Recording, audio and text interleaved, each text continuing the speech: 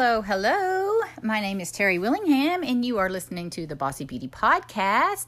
Today I'm recording this. It is Memorial Day, and I wanted to jump on here and give a quick shout out to any of our armed forces. Anyone who serves, thank you so much for your service. I know freedom isn't free, and I'm so very thankful for you and what you do, and I especially honor those who have paid the ultimate price and paid it all and didn't come home at all. So anyone listening to this who is not a soldier, please find one and thank them. Whatever armed force group they belong to, just thank them for their service, because what they do is invaluable, and we get to sleep in peace tonight because of what they do. So today, y'all, I wanted to talk to y'all about a couple of things I picked up. I went to a fabulous marketing mastermind this weekend. It was absolutely amazing. There were probably about 35 people in the room. I was easily in the bottom 3 when it comes to knowledge and just overall dumbness feeling there. It was a real challenge for me to be there. Y'all, I'm not gonna lie, and that's kind of the part of the message I'm bringing y'all today, is that sometimes we have to do things that really stretch us. I mean, I'm not talking a little bit uncomfortable. I'm talking really uncomfortable. For example, last year I decided that I was going to do a bike ride. They call it a race. For me, it was a ride.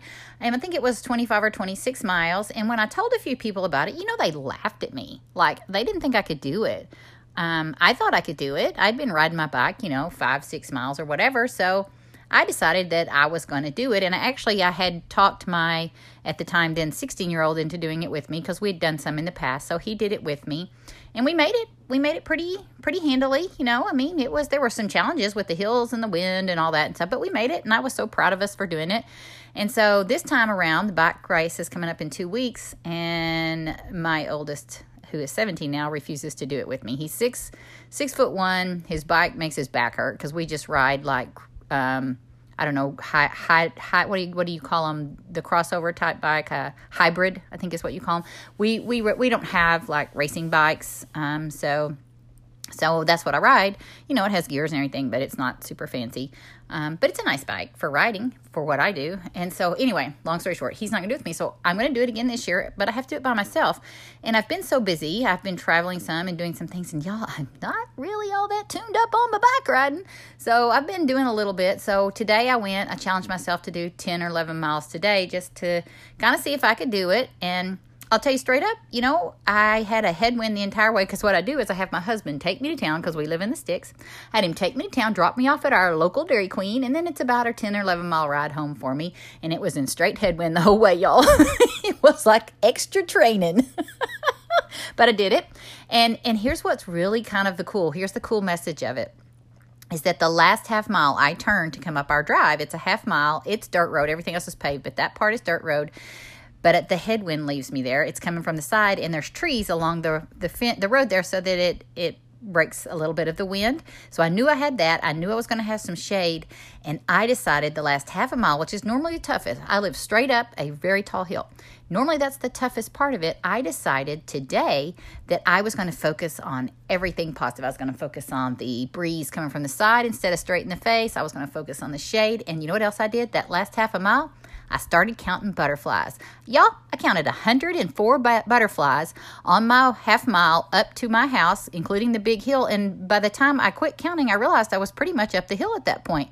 So I guess the real thing to take away from this is focus on where you're going and what you're doing and what's positive about it. Instead of, I could have thought, God, I'm tired. I've already ridden 10 miles. This road is rocky and these thin tires don't go good on it. And I'm just exhausted and I got that hill to climb.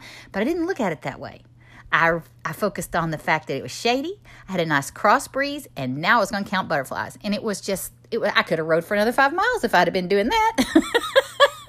So when you're faced with challenges, and I hope you are, I hope that you take challenges like that, because they stretch you and they grow you. Y'all, it was not easy for me to go to Boise, Idaho by myself to this room full of people for 3 days where I knew they would all be smarter and better at what they did than me. But I was going to learn, because, they say if you're the smartest person in the room, you need to change rooms. So there was no question I was going to learn a lot, and I did, and I took away some great stuff.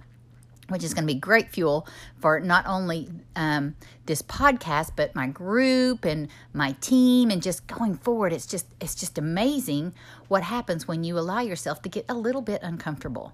And so, that's something that I want to encourage you to do, is when other people, maybe they make fun of you, maybe they tell you can't do it, you know what? Believe in you. Believe in what opportunities God has put in front of you, and that you can freaking do it. If you will just make up your mind. I can't tell you how many times I thought, maybe I shouldn't go. Could I back out? Maybe I'll come down with a migraine and I won't go. I mean, all I could think of was, oh my gosh, y'all, this is going to be so uncomfortable. But you know what? I made some new friends. I hung out with a great group of people. The people at this deal were so good. The head person leading it, Stephen Larson, is freaking amazing. So I loved listening to him. I loved learning from him. And there were other people there that were so talented. He brought his team in that we were able to visit with about different things. And it was so incredible. Now, one of my big takeaways from this weekend, and you have to hear this, if you are any kind of entrepreneur at all, you have to hear this. And that is that right now, your focus needs to be on making noise. It does not matter what you know, what all skills you have, if you have the rank, the title, if you're in the best position, if you've got the best leadership, if you've got the strongest team, it does not matter, y'all. None of that matters if you're not making noise and telling people about it. And right now, the only way for people to learn is for you to make some noise and let them know. You've got to be a little noisy. You got to cover up. There's a whole lot of people out there making noise that probably don't know a tenth of what you know, or can do half of what you do as well. But nobody's going to know it if you don't tell them.